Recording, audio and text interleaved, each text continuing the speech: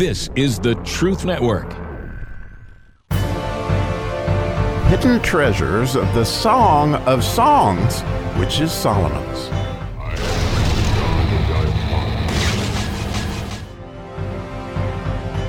Moving further into the love story, we get to dig around into verse 5 today in the first chapter of the Song of Songs, which is Solomon, is our quest to discover what these statutes are and to meditate on that idea of the love story between us and God, which is what the Song of Songs is in so many different ways, as we talked about in the last couple episodes. You know, how amazing it is that his name is a perfume poured forth, and then we're going to remember our love more than wine. It's just beautiful stuff. But today's verse in English is quite a lesson. So I am black. It's verse 5. I am black but comely, O ye daughters of Jerusalem, as the tents of Kedar, as the curtains of Solomon.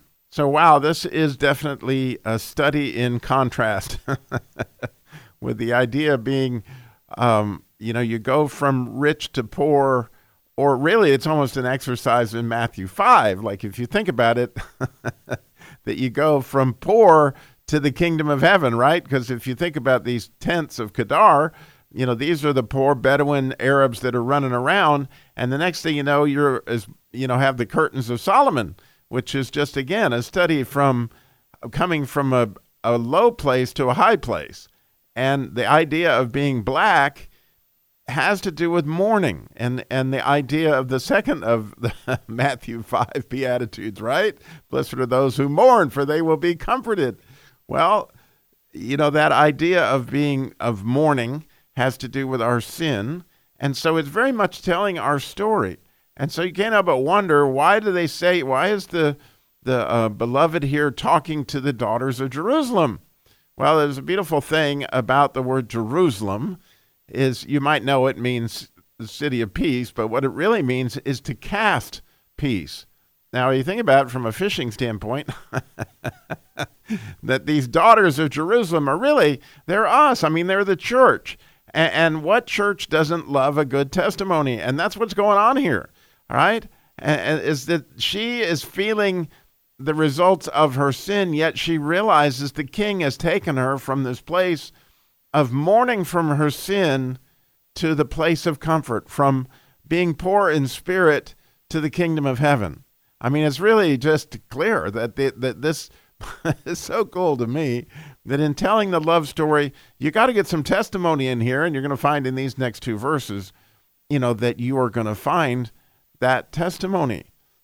So as we look at, at the 119th Psalm, I don't know how many times we talked about testimonies, but obviously it's a big part of what the psalmist was going to, and very much always connected to all that was being done in every single letter in the Hebrew alphabet, as we studied 8 verses.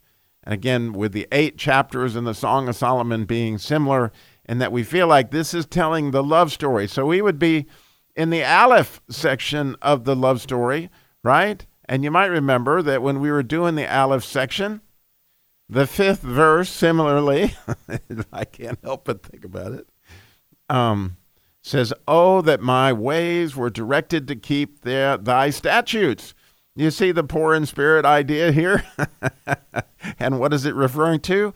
Statutes. Oh, that my ways were directed to keep thy statutes. This idea of mourning clearly is connected to statutes, all right? And it just is, especially, since we're going to, in some ways, I feel like the first chapter has got to be connected to the Aleph, and the second chapter, I don't know that for sure yet, but that's part of why we're going through this. The second chapter would then be connected to the Bet. The third chapter would then be connected to the Gimel, the Daled, right? Then we'll move into the Hey and the Vav and the Zion, and the last and the 8th chapter being the climax, of course, being the miracle verse, would be the miracle chapter of the letter Het, which is our union with God. And so here we find, interestingly, in the 5th verse, I don't know that it's a coincidence, that you see this idea of mourning that you would see in the 8 verses to the letter Aleph. But anyway, as we study these, I can't help but think, oh my goodness, what a way to see the love story of Christ in the church. And what a way to think of how that is, so much connected. And notice how they bring in the daughters of Jerusalem, right?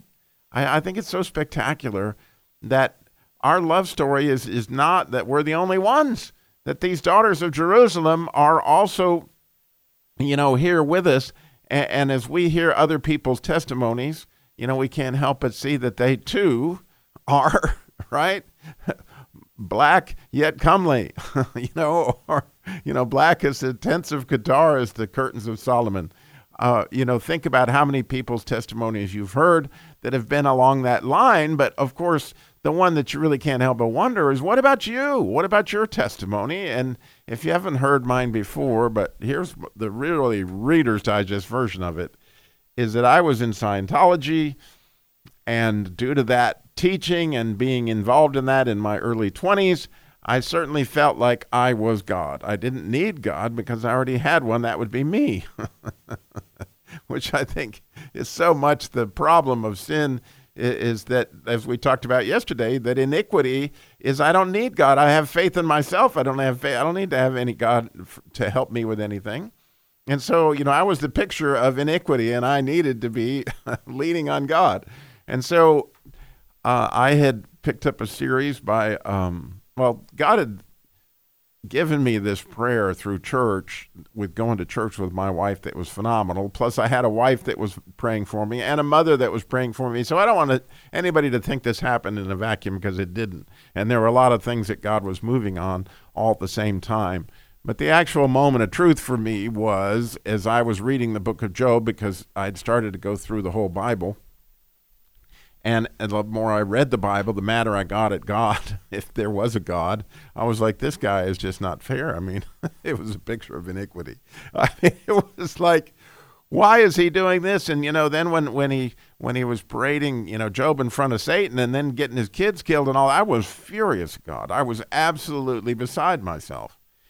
Until you get to right to the end of Job, when God said, okay, smart guy, Robbie, because as I was reading it, I fully realized he was talking to me and not to Job when he said, of course he was talking to Job, but the book was talking to me when he said, okay, if you're so smart, I've got a few questions for you, since all my questions so far had been for God. And that question was, Robbie, if you're a God, why don't you make it snow?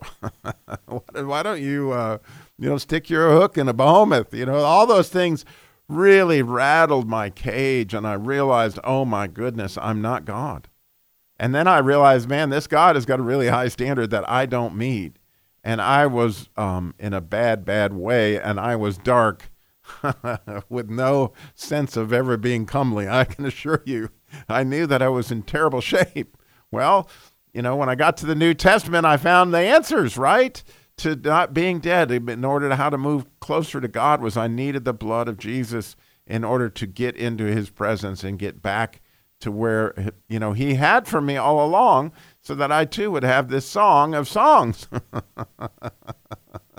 I heard yesterday in a lecture by a Hebrew rabbi that every human being on this planet has a song, and that it is God's desire to get the complete harmony, that that everyone would get right with him, so that no piece of the song would be missing.